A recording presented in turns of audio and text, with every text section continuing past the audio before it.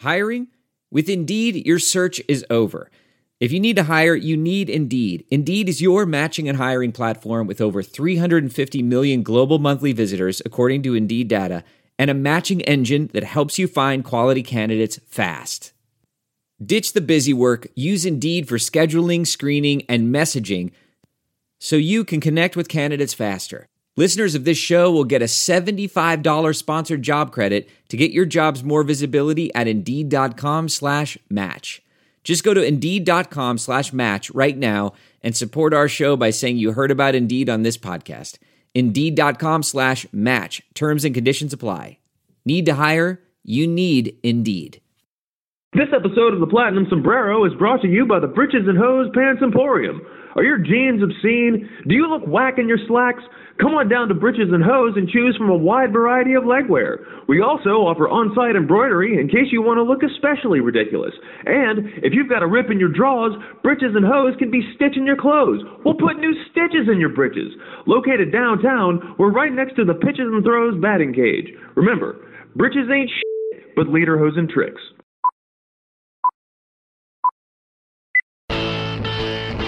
51,000 plus on their feet. Nobody's left to beat the traffic tonight, I guarantee you. Mark gets the sign. The wind and the pitch, here it is. Swung, fly ball deep left center. Grissom on the run. Yes! Yes! Yes! The Atlanta Braves have given you a championship.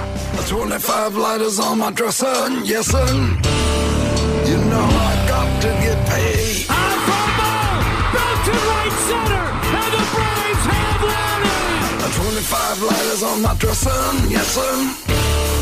You know I got to get paid.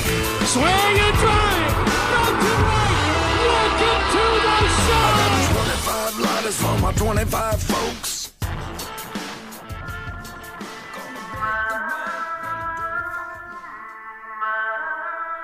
Now get ready.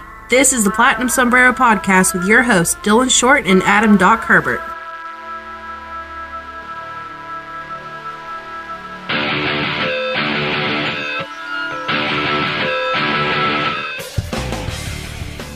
Hello, everybody. Welcome to the first show of 2019 for the Platinum Sombrero. Brought to you, as always, by Armchair All-Americans in conjunction with MyBookie.ag. MyBookie.ag is the place to go. You got the national championship game coming down Monday night, Clemson versus Bama, Part 4. Just like the Rocky movies. Hopefully this number 4 is better than Rocky number 4. But if you're wondering, just place a little wager on it. Go to MyBookie.ag and get the best lines possible. If you miss kickoff, don't worry. They've got live in-game scores as well. If you want to bet just one quarter score, if you want to bet an over-under, go ahead and go there. If you're confused on how it works, just give them a call, talk with their customer service staff. They are the best in the business. And if you use our promo code BRAVES25, they will match your initial deposit up to 50%, which means you put in 100, they put in 50, you got 150 to play with right there. It is all easy to do. It is the best above board in the business. MyBookie.ag, promo code BRAVES25. Welcome to 2019, Doc. Hey, buddy. Welcome to 2019. By the way, what's wrong with Rocky 4?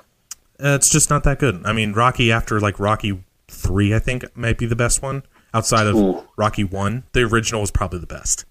It's a hot take. That is a hot take. Anyway, a really hot take. Roky's a movie that I can watch if it's on TV. I will never go out of my way to watch Rocky.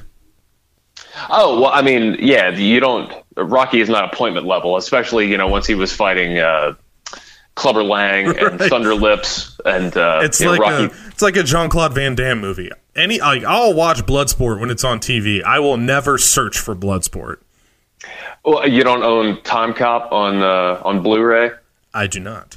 I also do not. So I totally get that. But I will tell you this: out of all of the different movie series that went to 4, Rocky 4 might have been a bad one to pick. You could have gone with Saw. There's any number. Rocky 4 is a very special one for me. Oh, is it? Well, that we actually did have Rocky 4 on VHS, and when I was growing up. But VHS was the last time you owned a VHS tape. Well, I'm just going to say this then, since we're getting into this right off the bat, and you're already coming at me strong. I believe most series should not go to 4. Oh, no, I totally agree. Especially when the premise is always the exact same in every movie. Unless you're going to do like Saw. How many Saws were there? There were 7? I don't know, and I do not care. The same as Paranormal Activity. Like, Paranormal Activity, the first one was good. After that, I did not need any of them. If you're going to make it to 4, you need to make it to like 9. I think they made a ton of the Nightmare on Elm Street, ton of the Friday the 13th. They're all horror movies. Friday the 13th. Okay, that's not a bad one. The first Friday the 13th wasn't that good. Second one is the one that everybody thinks of iconically because, by the way, Jason is not the main villain in Friday the 13th number 1. His mother is. That's the spoiler. Is it a spoiler? You're out here dropping spoilers. What is it, from like 1978? So let's not get into the fact that it's a 40-year-old movie. But yeah, there's the middle part of the Friday the 13th series was okay if you like that type of thing. But then it was like Jason Takes Manhattan, and then like Jason in X, space, Freddy versus Jason, and it's like, what else can we add him in? It's kind of like the Michael Myers movies, where like they start out really good on Halloween, and then there's like that middle one where it's just all of a sudden, okay, we thought he was a normal dude before, now he's like some antichrist summoned by druids, and then it got really weird. That's another one that just keeps going. Like they're just going to keep making those. I mean, they're approaching James Bond level. And Bond, there's like 30 Bonds now. They just keep remaking them. Oh yeah, like how many times can you just remake the original? Like Texas Chainsaw Massacre. See, that's exactly. Oh, and that's one that Sarah doesn't get to pick our movies anymore. She dragged me to that last one that came out, I guess, and however long it was ago with Alexander Daddario, and where they tried to turn Leatherface into like a sympathetic figure. I was like, come on, man, this is garbage. I've never walked out. Actually, I take that back. I have walked out of one movie in my entire life. I almost, if I had not been with Sarah, I would have walked out of that movie. That's, I mean, most of the time you're not really going to have like sympathetic figures doing chainsaw massacres. Right. That's the whole thing about it, is that this is a very unsympathetic person. So that's an unneeded plot twist. But sometimes it's fun to get up and walk out of a movie. I walked out of Harold and Kumar Escape from Guantanamo Bay because it was just as bad as you think it was. I didn't even see it for that very reason.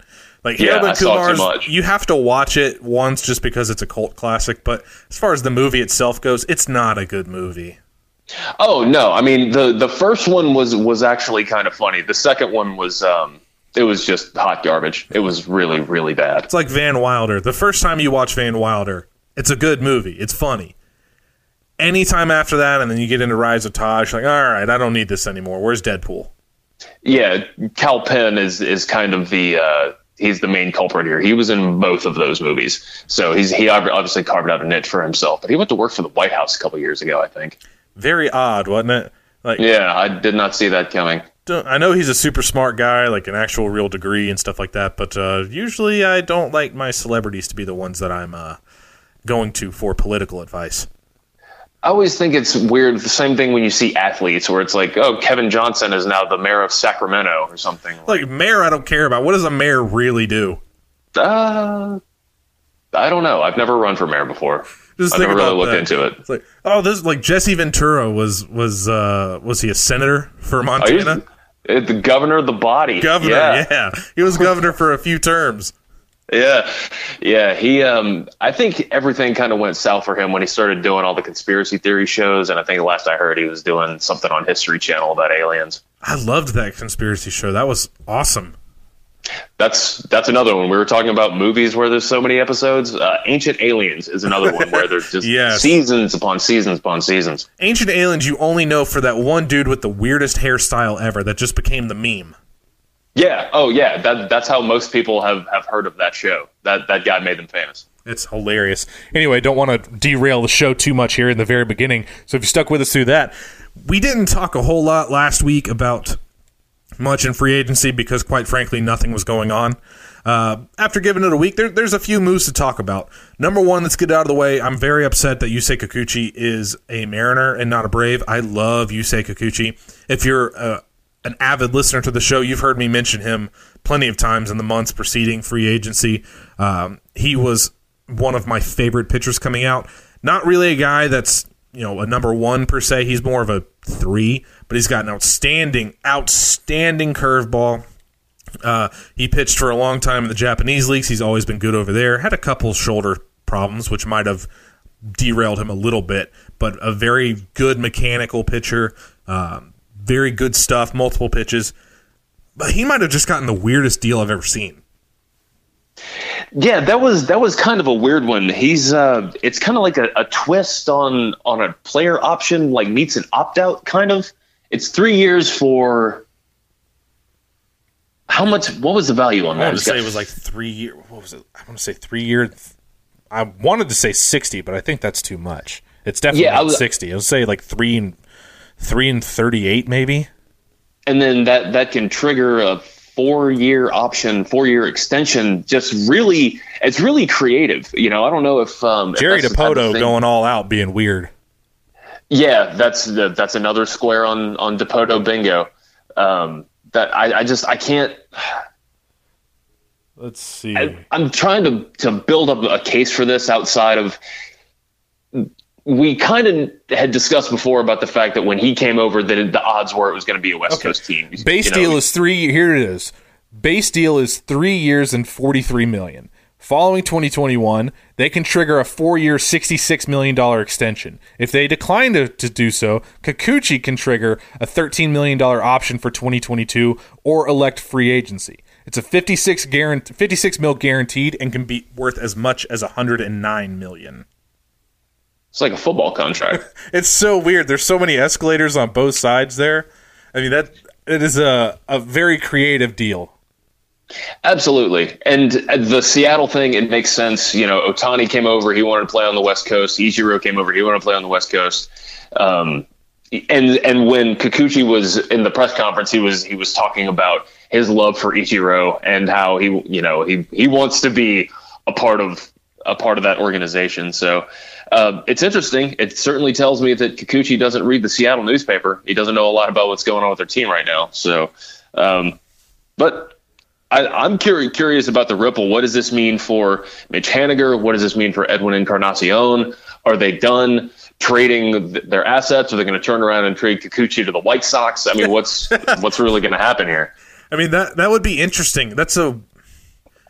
I'm going back and forth now. I think that would be a pretty favorable contract to trade, but I think they're going to stick with Kikuchi because Dipoto likes a splash signing and he likes to make a ton of trades. Now he's got the ton of trades marked off. Now he's got his splash signing. Just the Mariners do this every year where they get one guy that nobody thinks that they'll get. This year it's Kikuchi. I think it's a good deal. I think Kikuchi's going to be just fine up there. I think Safeco will fit him pretty well. Haniger, it's interesting. Everybody expects Dipoto to just wheel and deal and get rid of Haniger. I don't know, man. He's an odd one. He might decide that Haniger is in the long-term future. He's cheap, so he might decide to keep Haniger. I know he dealt Cano and he dealt Paxton. Those guys were about to make a ton of money, and Cano was already making a ton of money. He dealt Segura. That one's a little bit different. That whole Segura trade was weird. For Haniger, I could see it either way. I could see him holding on to it or him saying like this guy's going to be what Freddie and Julio were to Atlanta's rebuild. Haniger is going to be to Seattle's rebuild. So like you said, he's cheap. He's under control for 4 more years. So you could actually see a scenario where they could compete again in 2021 or 22 with him still on the team. But at the same time, he's never done. Some GMs you can just see coming from a mile away. They get a deal done and they say, okay, that's it. We're going to stand pat for a while. Dipoto, you never know. You never, ever know with him. So no, the only thing you do know is that he's talking to a lot of people. All the time. And whether he's trying to swing just like a 1-for-1 deal for minor leaguers, or if he's trying to trade a 5-for-1 for major leaguers for minor league, he's always up to something creative. So I'll give him credit, man. He goes for it. He is a risk taker.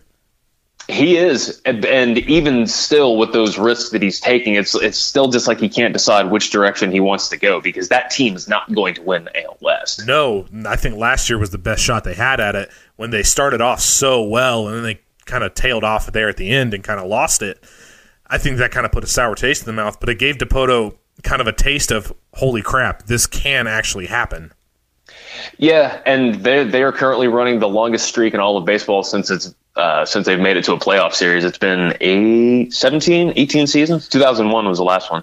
But yeah, as it stands now, they're third place at best, and that's they got rid of Segura, like you said. They got rid of Cano, owed a lot of money, but still was productive when he came back from the suspension. Paxton, this was his healthiest year, so who knows if he was actually going to be able to recreate any of that. But there's just weird shifting for the sake of shifting. I imagine that this is when other teams' fans were looking at copy a couple years ago, this is what they saw. He's just trading to trade. Right. He got bored on a Wednesday and called up the Twins and traded for Danny Santana. Well, okay. Another thing on that Paxton thing, I wonder, has anybody ever been traded after a season in which they threw a perfect game or a no-hitter? That is actually a really good question. So I can't remember it. I don't know if Halladay ever got a no-no and then got traded the year right before he went to Philly. Hey, Brave Stats, I know you're listening. Can you look that up for us and please report back? We'd really appreciate it. Get back to us. We'll see about making you an intern. Thanks, Paul. The best. But that's not the only signing. Unfortunately, the other signing is kind of bad for Atlanta. The Phillies do a really good deal, and they signed David Robertson, who was one of my under-the-radar key targets for the bullpen. David Robertson is a guy that you don't ever really think about. He's just kind of there. You might recognize the name, but nobody really understands how good he's been and how consistent he's been throughout his career. He was buried on some terrible White Sox teams. He goes over to the Yankees, and he's just another face in that monster bullpen that features Betances and Aroldis Chapman, so you're not sticking out there. But Robertson is an outstanding pitcher. Oh, he's great, and he's super durable, too. He's pitched, let's see, he's had 60-plus appearances in every single year since 2010. Highest FIP of his entire career is 358. He did that twice, and it's been under 3 every year since 2011. I mean, this guy is super reliable, doesn't walk a ton, strikes out a bunch of guys. I mean, he's every single thing you look for in a reliever, and damn it, now he plays for Philadelphia. Which, by the way, that's kind of exactly what Philadelphia needs for a really young bullpen with Sir Anthony Dominguez, who looks dominant, but you could tell at times he wasn't quite ready for that closer role last year. And when he wasn't closing, Dominguez was like a 2.05 ERA, just lights out everywhere. Once he got bumped into the closer role, he got a little bit shaky, and that's to be expected from young guys. But they've got a few other guys, Eduardo Ramos and Victor Arano. They've got some pieces in that bullpen. They're just really young. Adding a guy like Robertson in there, it gives you a stabilizing element, and it gives you a guy who what he's going to give you night in and night out. Philly's no joke. Even if they don't wind up landing Manny or Bryce, then it almost would be advantageous for them to not land either, because then they can fill multiple holes. Like I know you've got certain feelings about Dallas Keuchel, but if they were to add Keuchel and Kimbrel on top of already adding McCutchen and Segura and now Robertson, I mean, that's a good off season. I hope they add Keuchel. I hope they add him, because Keuchel is going to get vastly overpaid. And we were talking about this a little bit before the show. Dallas Keuchel is a guy that he has that flash in the pan year. He's like the pitcher equivalent to AJ Pollock. He has that 1 year where you're like, holy crap, look at this guy. And that reputation carries him over for years and years. I would say he was the worst pitcher on that Astros staff last year. You're probably not far from the truth, but that's not necessarily his fault as much, because I mean, when you're in the same rotation with Garrett Cole and Justin Verlander, I mean, that's a lot. That's a lot. I know it's a good Charlie rotation. Morton, and I'm not saying that to say that Keuchel's bad per se, but he's going to get paid high-end number 2 money or even low-end number 1 money, and that's not Keuchel. No, I mean, he's absolutely going to get paid. Like, he and Kikuchi were the top free agent starters that are kind of out there on the market. So I mean, you're talking about a guy career 3.66 ERA, 3.72 FIP, and a 3.47 xFIP. That's not bad. It's not great. It's essentially Julio Teheran's numbers. If you take out his rookie year and actually his first 2 years, those are pretty shaky. 2014, once he turned the corner, that's going to bring his ERA and his FIP down to about 3.3. So he's better than the career line indicates, but at the same time, his strikeout numbers are way down, and I don't know. He's probably not going to wind up coming here. And the thing about a guy like that being overpaid, for a team with as much money to spend as Philadelphia has, doesn't matter to them. They can just, team stupid money. They can just keep throwing money at people. So if they have their druthers about them and they decide they want to give Dallas Keuchel $20 million a year, I mean, that's more than I would probably care to give him for 4 years, which is probably about, say he'll get $4 and $80, and it'll cost Philadelphia a draft pick. I mean, I don't know. I'd rather roll with the young guys than go on somebody like Keuchel. If you could get him cheap, then sure. But I'm not real big. Like, I'm just like all of you, maybe more so than a lot of you. I want the Braves to make a nice big move so we have something to talk about. But I am not in the business of making a move just to make a move.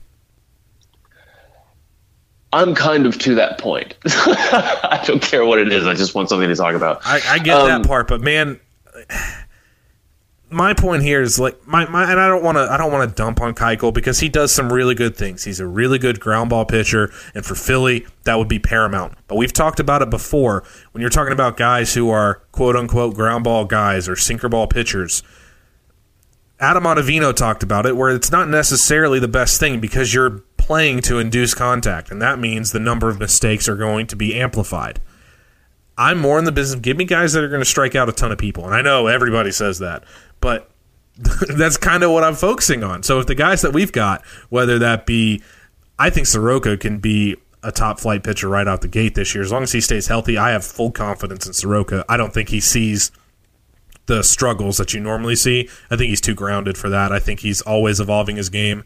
Whether you see Tukey take another step forward, whether a guy like Bryce comes out and shocks everybody, I am fully comfortable with what we have right now starting pitching-wise. I would love an ace. And to me, that's the move. I'm not in the business of adding another number 3 or another number 4. I'm fine with the young guys for that. If you're not talking about adding an ace, like a Corey Kluber, who's probably not going to get dealt, or a Madison Bumgarner, who they're apparently asking the world for like idiots because San Francisco can't get out of their own way.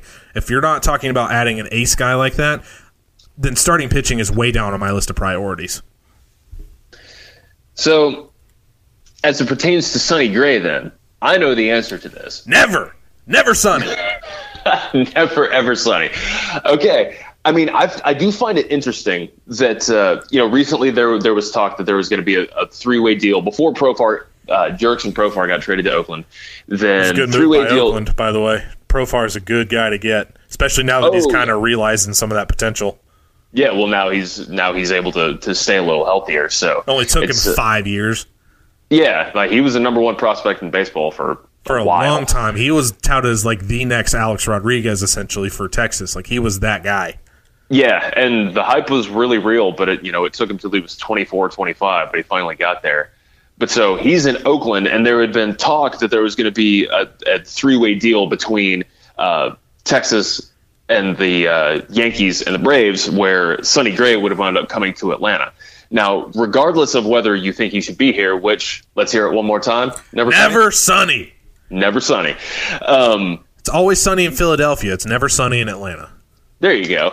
So, like, regardless of how you feel about Sonny Gray, then I do find it interesting that, let this be a lesson to anybody who thinks the front office is not attempting to do something, whether you like it or not. Then like they are still doing things. They're still trying to get creative about certain things.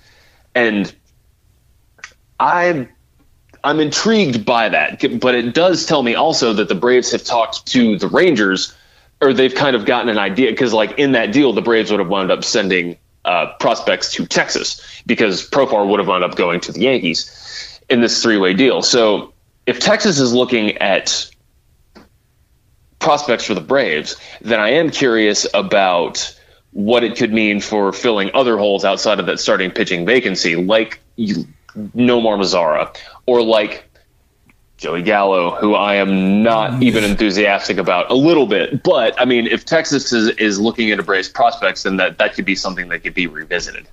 I'm going to say this. If we end up getting Joey Gallo, I will kill that. I will absolutely kill that. I hate Joey Gallo. He is a quintessential guy, and we've talked about this before. We probably said it last week, but he is a guy. Traditional metrics make some players look better than others, like your 300 slapstick hitter that just hits nothing but singles. Traditional metrics make him look better and more valuable than he is. Joey Gallo is a prime example of looking purely at analytical stats and not actually watching the player and thinking this guy's great. He is not at all. No, he's Rob Deere, he's Adam Dunn, he's Mark Reynolds, he is that. I am, out of all of the different options, Joey Gallo is to me the least impressive one. I would rather sign Nick Markakis to a lifetime contract than get Joey Gallo. I'd rather trade for Shin-Soo Choo than Joey Gallo. Wow. And I'm not a Shin-Soo Choo fan, ladies and gentlemen. Well, I mean, if we're talking to Texas, this could also be an option. I don't know. I think Mazzara could be interesting. He's been wholly average and has not lived up to the potential that he had coming up as a prospect, as most prospects don't. But I would. Man, it does scare me though. If you're average offensively in that ballpark, that is frightening. Yeah, I mean, hitting 260 with 20 home runs, that's. Those are playable numbers, but that's one of the few ballparks that I will knock some points off. It's like Coors Field or Great American Ballpark. I'll knock some points off when you leave that ballpark. Right. So the fact that Gallo is also hitting, 45 home runs, he's not exactly hitting wall scrapers, but no, Gallo's different because when he makes contact, that's entirely Gallo's game. I'm going to swing as hard as I possibly can. I'm going to try to lift everything as much as humanly possible and just try to plate it outside of the stadium every at bat. And 60% of the time I'm going to strike out. 30% of the time I'm going to pop up, but 10% of the time I'm going to bang it. So everything he hits, you're talking about a guy that had more home runs than singles, which sounds awesome, but do you realize how impossible that should be? Well, it sounds great until you have to watch it day after day. I mean, you might as well just re-sign Dan Uggla. Yeah, you can just pull up clips of Gallo hitting home runs. You don't have to watch him 162 games and happen to stumble across some magic. Goodness gracious. But, in 2016, his launch angle was 37.6%. That's ridiculous. That's like when you used to watch Mark McGwire swing. Like McGwire did that, where he would just drop the bat head and just nuke it. That's what Gallo tries to do. The difference is McGwire was just really adept at actually doing that.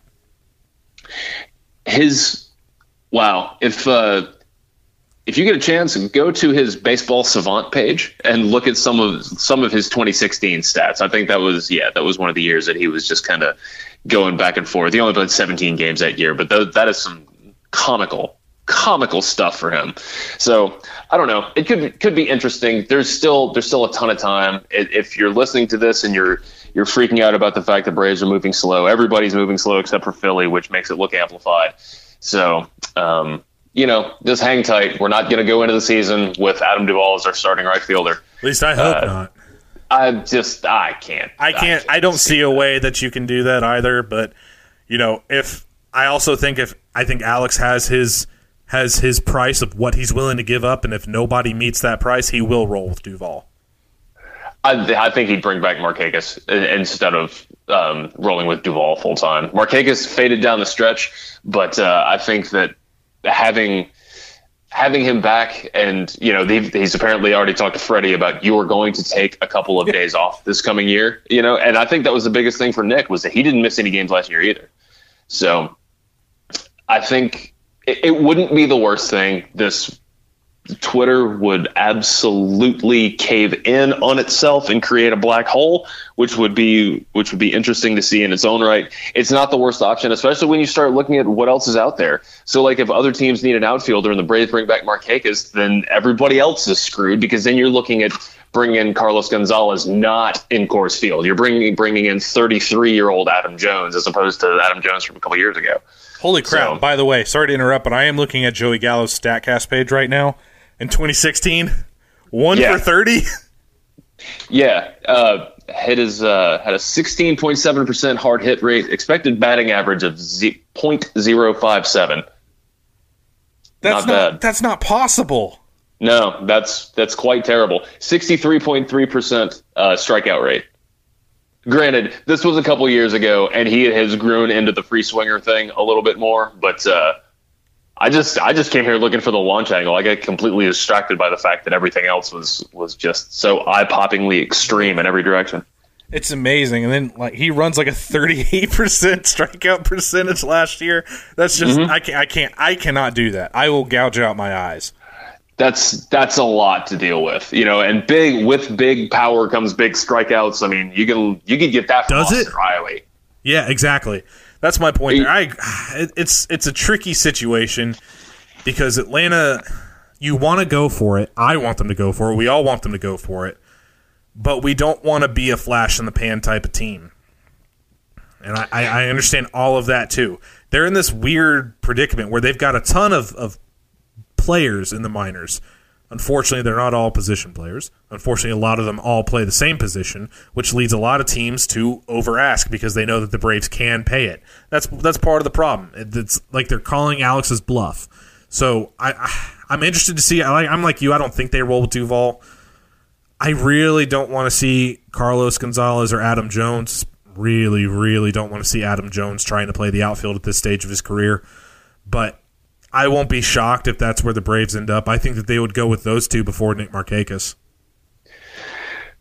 I think Cargo might have the upper hand there just because of the relationship with Ender. But who knows how much that actually gets taken into account. Then again, this is the same front office that kept Ryan Flaherty around for an entire year because he was Markakis' brother-in-law. It certainly was not about offensive production. Well, no, that's because Markakis was literally feeding off of his life energy. Markakis was like a Chinese vampire and just feeding off of Ryan Flaherty's chi so he could improve himself.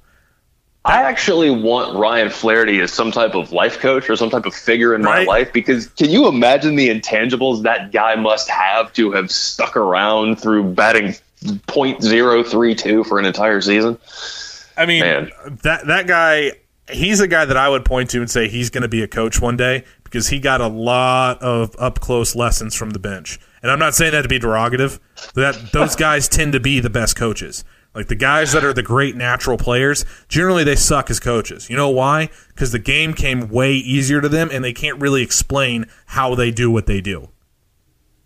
Yeah, it's like whenever you see, we talked about athletes going into politics. You see the same thing when athletes wind up going into front offices. Cough, cough, Derek Jeter.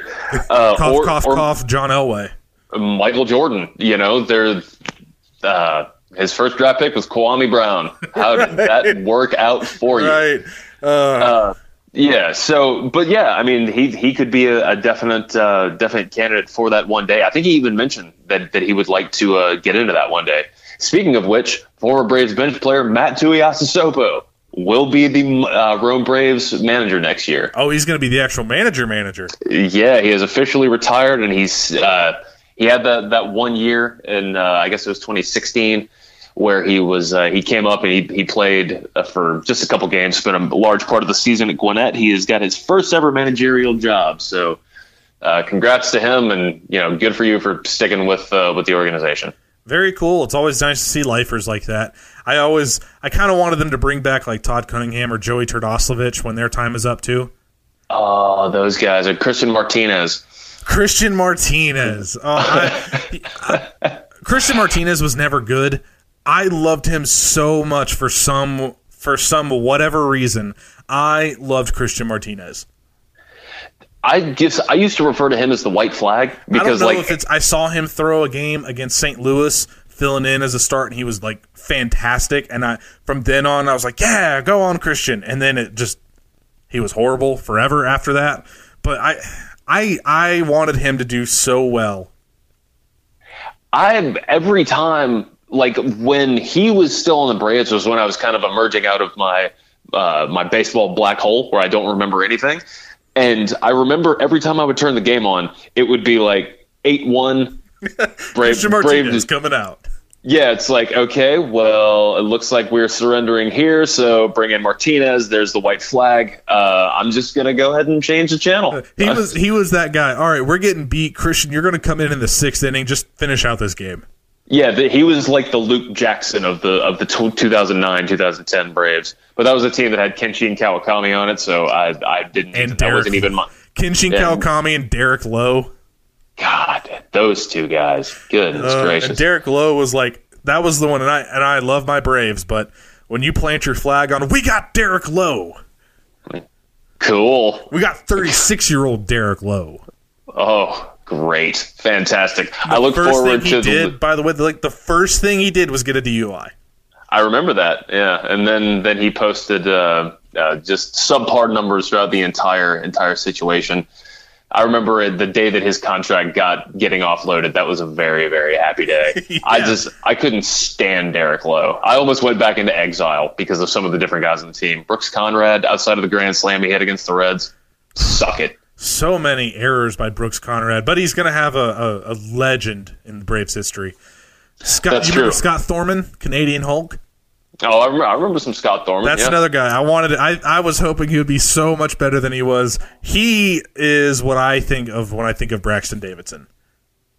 I think that's fair. And Cody Johnson, Cody Johnson never got a whole lot of play, but Reed Johnson, Kelly Johnson.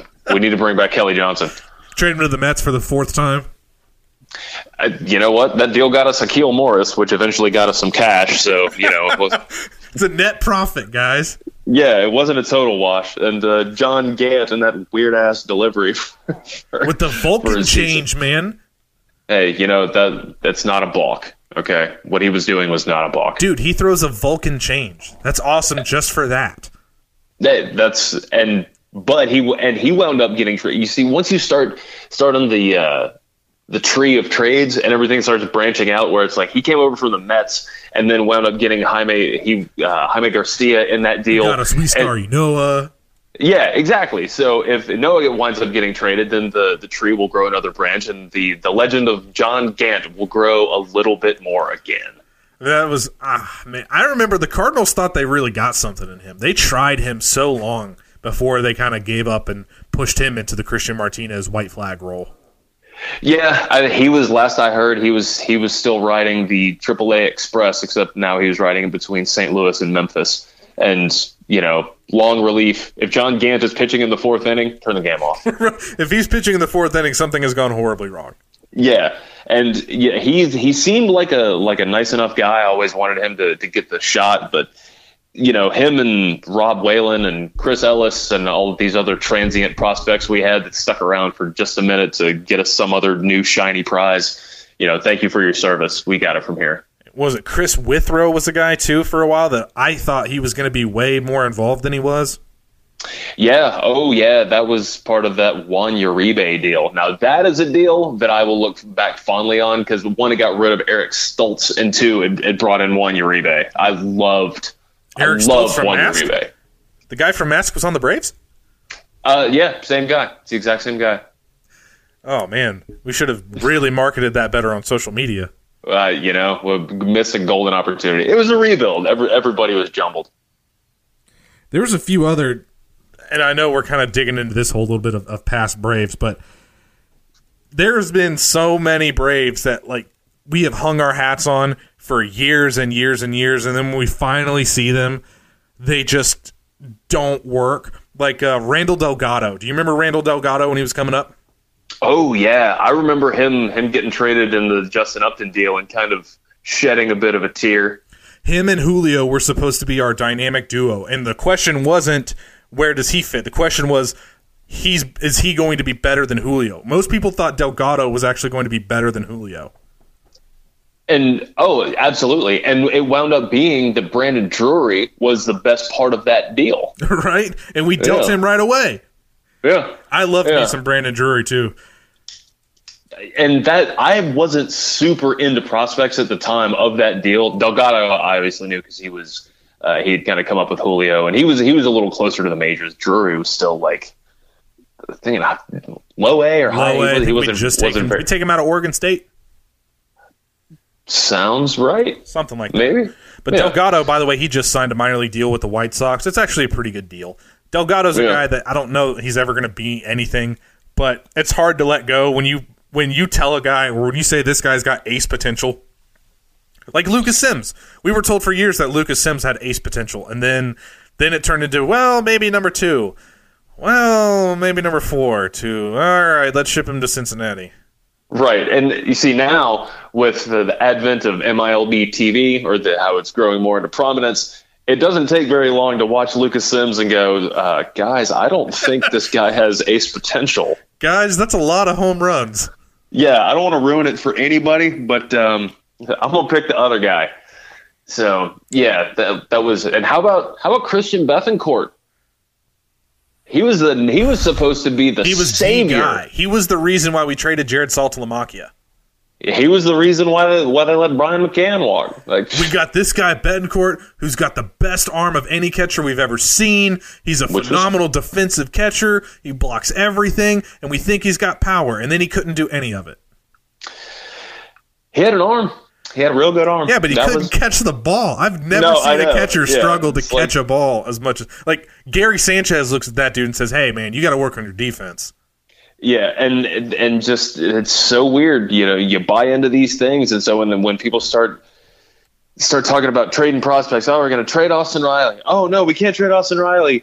We can't trade Ian Anderson. We can't, I don't want to trade any of these guys either. But at the same time, I wouldn't have wanted to have traded Christian Bethancourt. Right. At the same time, I remember Christian Bethancourt. We could have, we got Matt Whistler. And Padres fans were going, oh, no, I can't believe we traded Whistler. And then after about 8 days, they were like, ha. We knew he was going to be that bad. We screwed you guys. Yeah, how's Matt Whistler doing? Suckers! Then you just say, how's B.J. Upton? Yeah. Or, right? I'm sorry, Melvin. Yes, he is now officially Melvin, the first. But yeah, that's the hard thing about attaching yourself to prospects is because every once in a while you wind up getting somebody who just comes completely out of nowhere and becomes a true guy, or you have somebody who is touted to be a guy that just winds up going into total obscurity. Andy Marte, Randall Simon. I mean, you're talking almost like a number 1 overall pick recently. I don't know. Dylan, I swear to God, I didn't say anything. Whatever. But. You're totally right. I like this trip down memory lane of just the guys that we pinned all of our hopes and dreams on. Jose Peraza comes to mind. Who you trade our number 1 prospect away? And, I'm glad Jose kind of figured some things out, but that career did not turn out like people thought.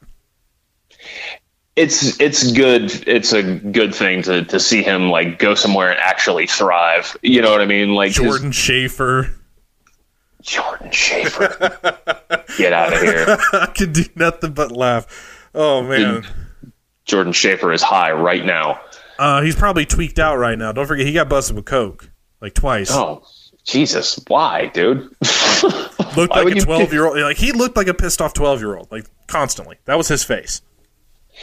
Yeah, everybody's got that one buddy that when they try and grow out their goatee or whatever, and they give it 3 weeks worth of growth, and it finally starts to look like stubble. Jordan Schaefer still looks like that, and he's 35. Pretty sure he had a chin strap, which was the moment that I knew he was going to be garbage. Oh yeah, the uniburn. Yeah. There's no place for that. No, if you have a chin strap, it basically means that you're a garbage human being. Either that or you just can't grow a mustache. It means that you have smoked a cool in your pajamas. And lived till you smoked cool in your pajamas. I mean, am I wrong? You're not. I never said you were wrong. Played dice outside, rolling on the cardboard box. You're painting a very accurate picture right now. That's what I think of when I think of Jordan Schaefer. Are these pajamas or is it a robe? Oh no, he's never heard of a robe. This is a guy that thinks a bath towel's a robe. No, that's Jordan Schaefer. That was bad because that was right after Andrew, because that was when everybody's like, oh well, it's okay, we'll just replace Andrew with Jordan Schaefer. He's just as good defensively and he's even faster, and he was not. I never fully bought into the hype with him. Pretty sure he had a homer in his first at bat. By the way, didn't he also homer his first at bat? I think so. He came out of the gates really strong. You know who I actually couldn't stand that was playing in the Braves outfield around that time was Nate McLouth. You didn't like McLouth? I hated Nate McLouth. Could not stand him. Couldn't stand him. I thought it was a good deal at the time, and then it quickly turned into a bad deal. Well, and that's the thing. When he was playing with Pittsburgh, he was great, but then he got here and just was he was playing like Jordan Schaefer, basically. Hey, he was an all-star. Bite your tongue. No, whatever. Nick Markakis was a Gold Glover. Not all awards are earned. Touche. Well, from speaking about Braves of past, present, and future, let's move on to for our New Year's resolutions. And not talking about mine and yours, Doc. Mine, of course, would be to continue. My New Year's resolution is to not dump on Dansby as often. I will try to be better about that. But for the Braves, what are some New Year's resolutions you have for our Atlanta Braves? Well, I mean, there's so many different angles you could take. I mean, we could do front office. We could do pitchers, hitters. We could do the broadcast booth. Got one for the interpreter. So, I mean, if I'm Sean Newcomb, well, how about this? Let's start with Sean Newcomb. If I'm Sean Newcomb, I'm saying I will reincorporate my changeup into my arsenal, because when he was leaning on his changeup more than his curveball, that was like April, May Sean Newcomb. That was the Colorado Rockies game, Sean Newcomb. That was where he that was the first game where he really used his changeup. That was kind of the game where he really featured it. And when he went toe-to-toe with Blake Snell, that game against the Rays, that's another one where he was just that was ace-level Newcomb. His game against the Dodgers. There's the theme here. His best games are when he uses a heavy dose of that changeup. Ditch that slider completely. That slider he threw was the worst pitch in his arsenal by far, and he threw it like 14%, way too much. And his control is not to the point where he can afford to really get cute with stuff. Like, he's got to stick with what works. That's like his changeup, by the way. His changeup is not like a supreme changeup. Like it's not like a 70 grade changeup. It's, it doesn't move a ton. It fades a bit at the end, and he throws it about 86, 87. But it's got that big difference between his fastball, and it's not that big looper like his curve. So that's the thing with hitters. When they know if he's throwing off speed, it's going to be some looping pitch. Well, his changeup is enough off to where it keeps a hitter off balance. Then he can actually use that big looper. Yeah, absolutely. It doesn't have to be an elite pitch to be effective. So I think that I wonder, Newcomb is probably, aside from Julio, like, he kind of stands to lose his roster spot more than anybody. 100% agree. I would be. I don't know that I'd be shocked if he's moved. At the beginning of the season, I said I'd be shocked if he's still on the team. I think if any pitcher gets moved, it's Sean Newcomb. I think so, because you're going to get the biggest return for him. Exactly. Because he's proven that he can really do it when he puts it all together. I know that you've mentioned before that he was Chuck Hernandez's guy. I do wonder about how working with Britt Kranitz will go with him. But I think that for any of the pitchers that working with Kranitz is going to be huge, because anything that you read from any of the Philadelphia pitchers last year were just glowing about him. And further than Aaron Nola, career year.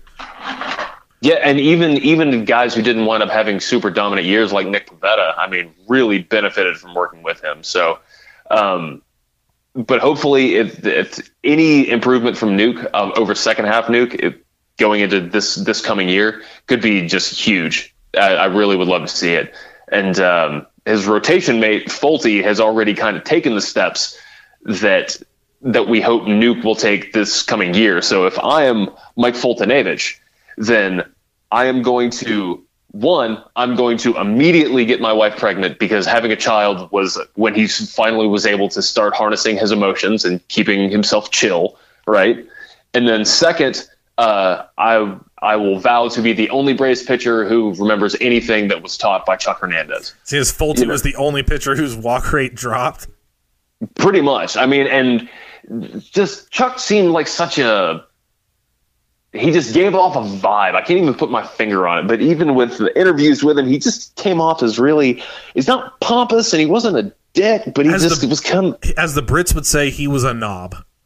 He was a knob. Yeah, he was a bit of a knob. He was, and maybe something clicked with Folty, and he was able to listen to him for that. Because at least on the mound, Folty's demeanor seems very guarded, like he's like pitching inside a castle or like some type of brick wall. Right? And how dare you cross my moat by calling that a ball? Right. Absolutely. And I still like. You can see the image in my head of Folty just throwing his hands up in the air, like, "What the hell, dude?" Like I that was angry Folty, and I laugh now, but it was not funny when you were watching it, because you knew as soon as he did that, you knew it was all downhill. Yeah, as soon as it starts to creep in, but he did get better about it. He got way better at that in 2018, and I agree with you. Keep the wife pregnant. Just keep popping out kids. Be like a Mormon. Be like a Vander Holyfield and just pop out 12 of them. And it's funny too, because with the emotions and with that super bulldog demeanor, like seeing him with his son, like you would never know that's the same guy. Like that dude loves his kid. It's nice to see, Well, since we're talking about that, I got a guy. My AJ Minter, my vow to stop throwing my cutter 98% of the time, to ditch my stupid cutter, go back to throwing a slider, and I don't know, throw my changeup. Like, dude, if you look at the numbers against Minter's changeup last year, it was amazing. I can't believe that he was only running off the four-seamer and off of the cutter. Off of the cutter, He completely ditched his slider, which was a really good pitch, completely ditched it for that cutter. And what happens? I don't know, predictable. The Rockies game. He threw like 5 straight cutters before he gave up the game winner. That Rockies game will never be okay for the main reason that we were both sitting right there going, what's going to happen right now. For the main reason of what Adam Ottavino did to the Braves, and on my New Year's resolution, I'm not going to name any names, but you know what I'm talking about. Pitching Ninja had a gif of it. And then for Minter to come out and throw exclusively his cutter. He didn't throw a single other pitch. Yeah, it was... you thought he was Mariano Rivera. It just got really excessive. And it's not that he wasn't effective with that pitch, but... It comes back to deception. It comes back to changing sequencing. Speeds. I'm telling you, it is better for those pitchers to have differing speeds on pitches. He throws his fastball 99. He throws his cutter 97. The cutter's awesome and it moves a lot, but it's a 2-mile-an-hour difference. So if he's already geared up to hit your 99, he's going to hit your 97. Yeah, absolutely. So if you can incorporate something like, even if it's like a slider or something, I mean, just a little bit more separation. Like if his slider can touch, 89 or something, then that's still, that 10 miles per hour of separation is humongous. It's like what we talk about with Aroldis Chapman. Everybody knows he can throw 103. What is the pitch? What is his wipeout pitch? It's not the fastball. It's his slider. Craig Kimbrell, same thing. What makes Kimbrell so nasty? It's his slider. It's the off-speed pitch because you're geared up to face 99, 100. And when you come in at 10-mile-an-hour difference with that type of movement, you're a much better pitcher. No doubt about it. So I think that if Minter can do that, if he can, even if he just lays off 10% off the cutter and ramps and replaces all of that with a slider, then I think that you are looking at somebody who is elite level. Kranitz may have to fight him. Kranitz may have to physically punch him in the face. That is going to be an uphill battle for Kranitz because AJ Minter is a big dude. No, that's what you brought in McCann for. That's fair. They do kind of favor each other a little bit. Minter and McCann do. But so for somebody that has been much maligned in Braves country, still loved, enthusiastically loved by some and much maligned by others, Julio Teheran. For Julio Teheran, I will swallow my pride and enter the Driveline program with Colby Allard. Let me add an addendum. Also, Julio Teheran, part deux. I will pick a direction and stick with it. I will either be an Anibal Sanchez movement-based pitcher, or I will go back to trying to overpower. I will not do this weird thing where start to start, one start I'm throwing 86 and the next one I'm throwing 94. The 86 thing, that was a game against the Padres, right? I think. Normally he was sitting 87 to 89 because it's his two-seam.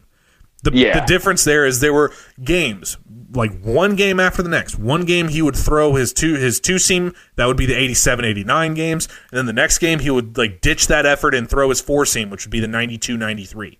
Pick a style and stick with it. Like we said, Fulte's going to be the only one here who is remembering the tutelage of one Chuck Hernandez. So even if he's not able to get any type of velocity back from mechanics tweaks from working with Kranitz or whatever, you look at what Driveline has done. Kyle Muller was a great example of it. I mean, some of it might have just been general fatigue. overwork. I mean, Texas high school pitchers are notorious for being overworked. So after he got drafted, he was held back. He was extended. He never quite made it where he needed to be. So once he went and did Driveline, we saw him the following year, and he was touching 97 in the Futures game. They've got Tucker Davidson throwing 103 off a pull down. Yeah, that's legit. Which, by the way, for anybody that doesn't know what that is or the significance, that does not mean Tucker Davidson is throwing a 103-mile-an-hour pitch. No, I mean, that was like it was like he gave it the Happy Gilmore. Essentially, on a pull down, you take about 8 miles an hour off, and that's the speed you're sitting at, which means Tucker Davidson's up from about 90 to where he could probably touch 95 consistently, which is good. 94, 95 is perfect. That's fine.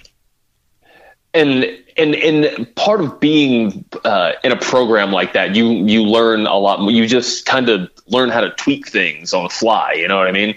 And if Julio is going to wind up topping out at 92, 93, but still, aside from the walks last year, I mean, it's the walks and home runs. You know what I mean? He wasn't giving up a lot of hits, but he was still having a ton of base runners because. Right. That's why his batting average against, it's like the most misleading stat. It's like people didn't have to hit off him all that much because he walked a ton of people. Yeah, like if you just hang back, he's gonna wind up walking you. And then he was never giving up solo home runs. It was always 3-run home runs everywhere. So hopefully, doing a program like that, I don't know how a guy who's 27 would wind up, especially one who's been in the majors for 7 years, 1,200 innings on his arm. Yeah, I mean, he needs to throw faster, and the Driveline is all I could think of for him. So that's what I got. He either needs to throw faster, or he needs to use that butterfly curve. Yeah, and you did start to see him adapting to his current skill set last year. Working with Anibal was huge for him. But who knows? Hopefully we'll get 2016 Julio next year. Not counting on it, but it would be nice because I still like him as a dude. I love him as a dude. It's him as a pitcher where I have some struggles. Yeah, fair enough. That is the lens through which most of us view him anyway. So I get people not liking him, but I still like him. So all right, Touki Toussaint. I do think that Touki is going to wind up starting 2019 on the big league squad as opposed to going back to AAA and starting. But I do think it's going to wind up being out of the bullpen. So, little context for that. I think that for Touki, my resolution is I will not be frustrated when I'm forced to start 2019 in the bullpen. And once I move to the rotation, I will lower my walk rate to 3.25 walks per nine on my way to winning Rookie of the Year. I'm planting my flag on this, dude. Touki Toussaint will win Rookie of the Year in 2019. It's going to be hard for him to win Rookie of the Year when Mike Soroka does. Touché. That is absolutely fair. They both still have their prospect eligibility, so hopefully we can go neck and neck. And if Soroka's going neck and neck on anything, that giraffe-looking son of a bitch is definitely going to win. He's winning with that 15-inch neck of his. Yeah, his neck looks like a thigh. It's unbelievable. I've got one. Luke Jackson. I will win Employee of the Month at Home Depot. Think he sees the light of day for the Braves in 2019. Or, you know what? I'll be even nicer. I will win Reliever of the Year at Gwinnett. Oh, there you go. Or voted most likely to succeed by the Sugarland Skeeters of the Independent League. I think there's a place for him, just not on the Major League roster. No, I think you're right. I mean, and he's not as bad as he kind of gets made out to be, but it was very similar to Sam Freeman. His numbers look better than they were because inherited runners aren't added to your ERA. Right, inherited runners aren't yours, so it's like the Peter Moylan thing. I'm just going to let all of your runners score, but none of mine. Yeah, he didn't let any of the guys that he put on base come around to score. Yeah, but what about everybody else? So, resolution for Luis Guijarro, no cupcakes. This is going to be difficult because, as you guys know, his nickname is Brigadiero. I came up with that. That is mine. That is property of Dylan Short and the Platinum Sombrero podcast. Brigadiero, if you're unsure of what that is, look it up. It is a Brazilian cupcake that perfectly encapsulates Luis Guijarro. Brigadiero? That's some cowboy type stuff. It's awesome. And let me say this. We talked about this before the show. I'm not as, I don't buy into the whole pitchers have to look like absolute monsters for them to succeed. I don't really care if you have a gut. I don't really care if you look like Arnold Schwarzenegger, Mr. Universe. What I care about is leg strength and leg drive. For Luis Gohara, who's reportedly lost 35 pounds coming in this offseason, it's a great show of commitment to his craft, which is really the bigger story on here, from a guy that had supposedly had some issues with his drive and his motivation. My bigger thing is make sure that the legs are strong, because that's what carries you through to the 7th inning.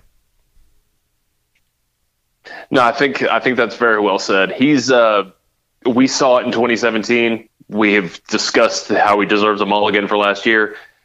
Even whether he starts 2019 in Gwinnett to kind of get himself back on track, or whether they think that he's going to be best as a Andrew Miller, Josh Hader type, he's got a role on this team. And I think that out of all of the prospects, he's the most likely to stick around out of everybody, just because they're not going to sell as low on him as they could on somebody like a Riley, or heaven forbid they trade Ian Anderson.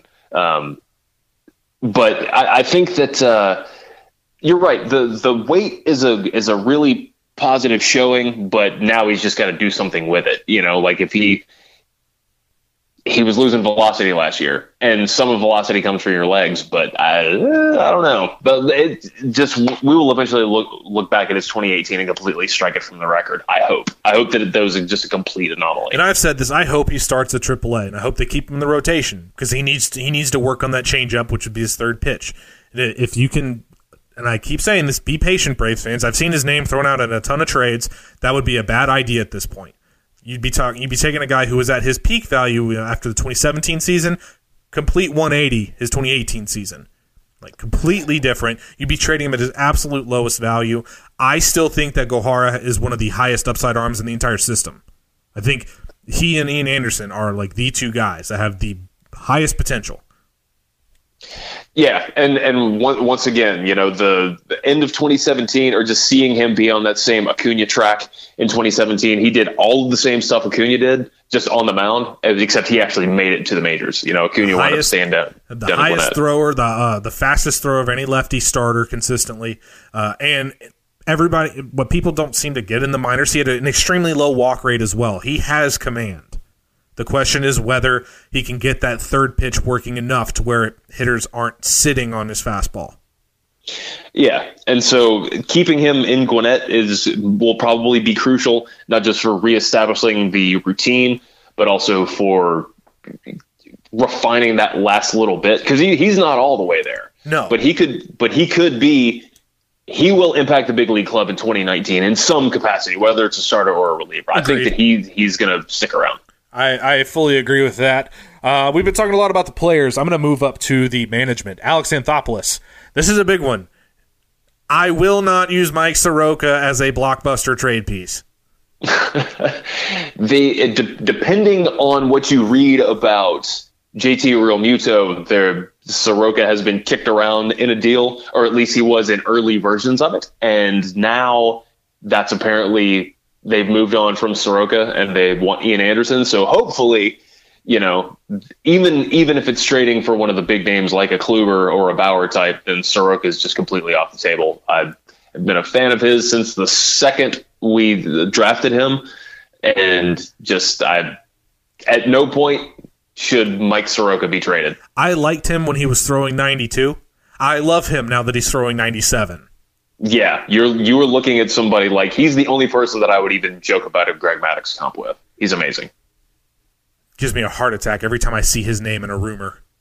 I know. I still, maybe it's just a Canadian connection, but I don't see Anthopoulos moving Soroka. So hopefully we're safe. Hopefully we're safe there.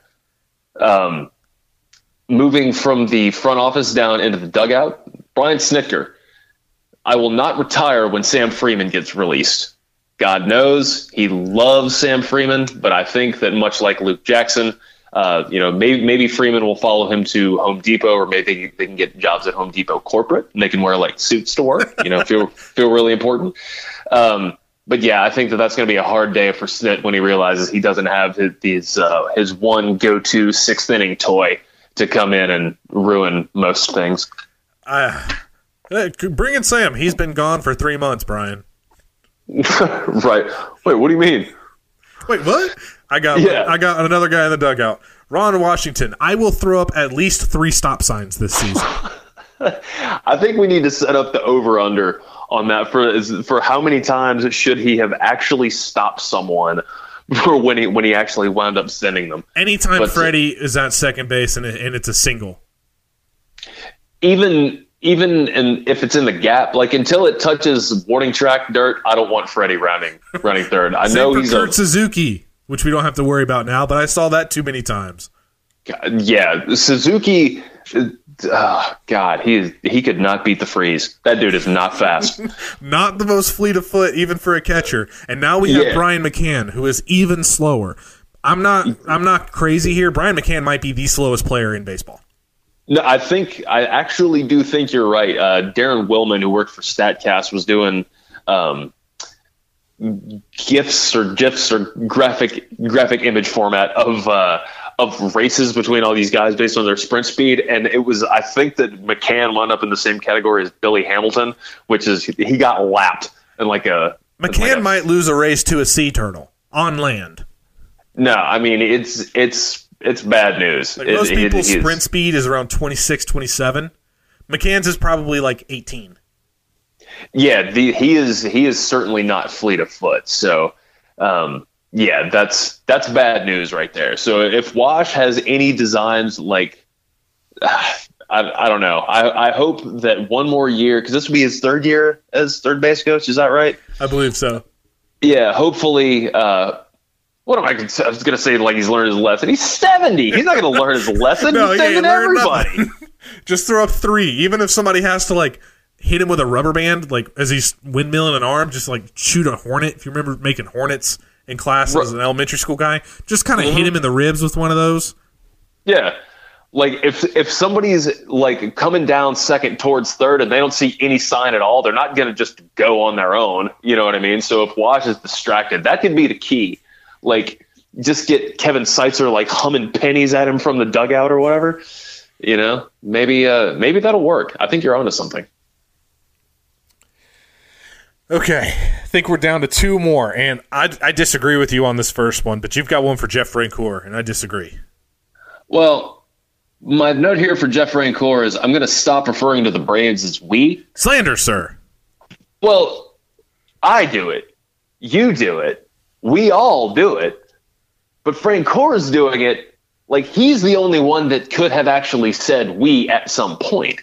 He's not a Brave anymore. I mean, he's got, he's in the family. He's on the tree or whatever, but he's not we. You can't still be we. We, you and me, we can be we. He can't be we.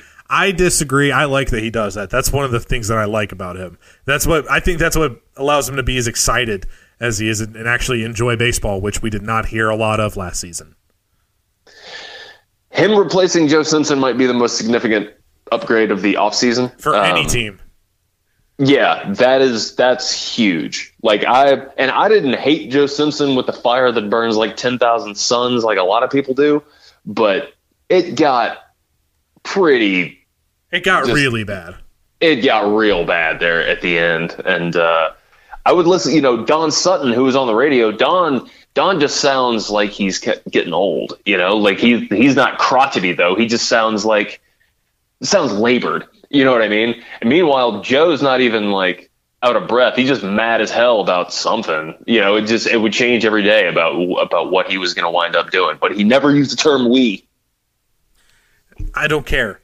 Francoeur, you can keep using we, just don't be Don. Or don't be Joe. You can be Don. I like Don. Don's fine. Don is like a sweet old grandpa. Joe is a pissed off. Don doesn't like the new game, but he'll tell you and he'll make a joke, but then but he's lighthearted about it. Joe's I hate everything.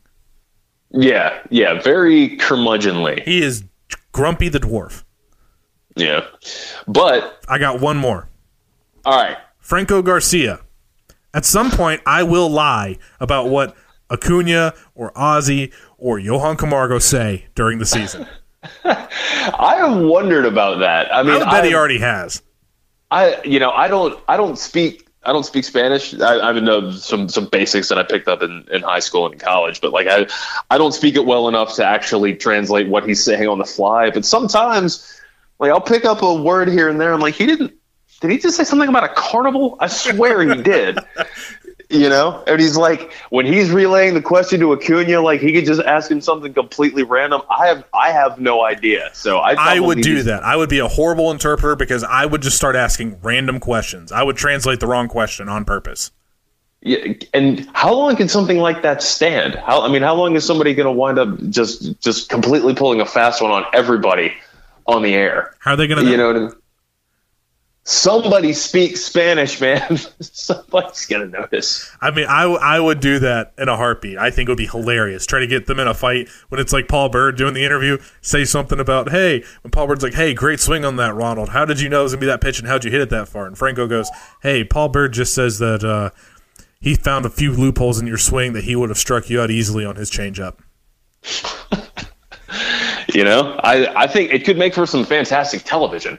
But then again, at the same time, Acuna does speak a little bit of English as well. So eventually somebody's going to stand up and take notice. But I will say, until that happens, I am here for that. Franco Garcia, like, he needs his own locker. That dude is amazing. Needs his own bobblehead. He does. He absolutely does. I would make sure to show up at a game for the Franco and Acuna interpretive bobblehead, or interpreter. Interpretive is something completely different. All right, we're coming down to the wire here. I got one more thing to do. We'll touch on this in the coming months once spring training gets underway. But let's throw an early vault question in here. What's your prediction for the Braves this season and for the NL East? Well, after the Braves signed Bryce Harper, and I think they're going to win 117. And they will win the division by 29 games. They will win the NLDS 3-2 over the Dodgers. Then they will sweep the NLCS over the Brewers. And the American League representative for the World Series, we'll just say that it will be the Yankees, will not even bother showing up because they know that they would have wound up getting swept anyway. Repeat this formula until Bryce opts out of his contract in 2028. And then we will have eight new flags that are flying above SunTrust Park. That is my prediction for the year, and my dogs are freaking out about it. Because my dogs freaked out. Because Gucci did not like what you said. He doesn't feel like you took this very seriously. The season doesn't start for 3 months. Look, I said we're going to sign Bryce Harper. We're going to sign Bryce Harper and win 117. All of the playoff stuff I made up, but everything I said up until then, that was all true. All right. Well, I'm going to say that until I see who is manning right field, I'm gonna make a conservative guess that we'll get at least what we got on a Nick Markakis. I think the Braves. I think they're in a weird spot because last year was built up so much on the fact that we completely obliterated everybody in our division. I think that the Braves win 87. I think we do win the division. I actually just think it's going to be a much more highly contested division. So, as weird as it sounds, I think the Braves can take a step forward as a team and actually lose a couple of wins off the board because the Mets are better this year, health pertaining. Philly's going to be better this year. The Nationals are not going to repeat the disaster that they had a year ago. We're all still going to beat up on the Marlins, but the other three teams are going to take a step forward. So, I think that the NL East will be the same amount of tightness. It's going to be an extremely close race. I actually just think it's going to be more teams involved. I think that is very well said. As much as I would like to see us win 117, I think that is probably a mite optimistic. I think that whoever wins the division is going to be able to do it with very, very close to 90 wins. I think that you're looking at a division that could wind up having 4 teams within 5 games of each other. That's at the very what I would end. say. Health pertaining, because it's it is the Mets, so somebody's going to get injured. But until they lose somebody, just going basically off the guys they have on their roster, they've got some pieces to pull out some games, and you're just not going to repeat what you did a year ago, where you bullied the Phillies for the first month, where you bullied the Nationals for the first month and really for most of the year. You completely obliterated the Mets and the Marlins, and that's where a lot of the Braves' record came from. The other three teams have taken a significant step forward with some good offseason signings, so I do think it's going to be a much more highly contested division, which is kind of a good thing. It'll be a better division overall. So, where the NL Central last season was the division where there was 3 or 4 teams that were really, really strong, I think the NL East will be that way this year. And it should create just as much excitement as a year ago. I think that the season could come down to the final week. Yeah, a lot of nail-biter games, nail-biter season, really. And I think that the fact that they had beat up on kind of subpar teams all season really showed in the playoffs. I mean, the easy talking point to talk about how nobody hit, but I think that just speaks to how much the Braves relied on winning inside their own division as opposed to being able to just go out there and beat anybody. They had a losing record outside of the NL East. So I think Donaldson helps. I think McCann is kind of a lateral move if you take everything into account. From Suzuki, loved Kurt, but he had plenty of shortcomings on his own. You're going to have to get creative with that lineup because that's three essential guaranteed outs when McCann is playing. But this also comes back to the fact that there is still time, and I think that God, what did Buster Olney say last week? That there's still 200 free agents that are unsigned. Yeah, something is going to happen for all those that are impatient. The Braves will make a move. At the very least, I think they shore up the bullpen, and they're going to add at least somebody to right field, whether it's going to be somebody to platoon with Duvall, or whether they go and they get the trade target that they actually want, or whether they're able to convince Bryce to come down off the 10-year offer. We'll see what it is. I'm excited to see it. I know you're excited to see it too, Doc. We'll keep following this in the coming weeks. Hopefully next week we'll have some more news to bring to you for all of you out there. I hope you enjoyed the first episode of 2019. Have a great season, and I hope you have it here with us on the Platinum Sombrero.